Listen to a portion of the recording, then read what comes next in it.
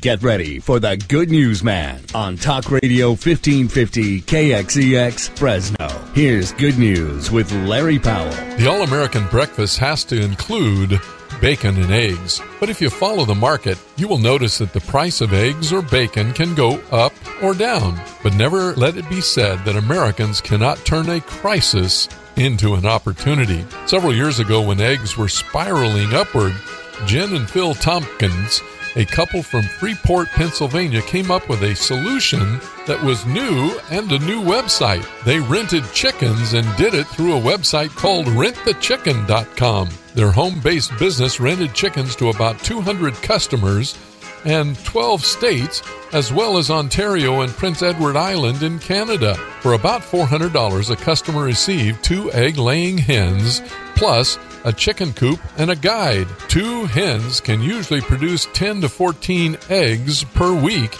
and if you like, you can take the byproduct of the chickens and also make compost for your tomato garden. Families also get to participate in local food production, and kids learn that food does not come just from a store.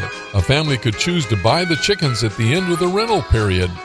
Fried eggs are one thing, but each family could also decide if they want fried chicken as well. Don't think I'd name the chickens, though. Another creative answer during a crisis. You gotta love American ingenuity. Now that's good news.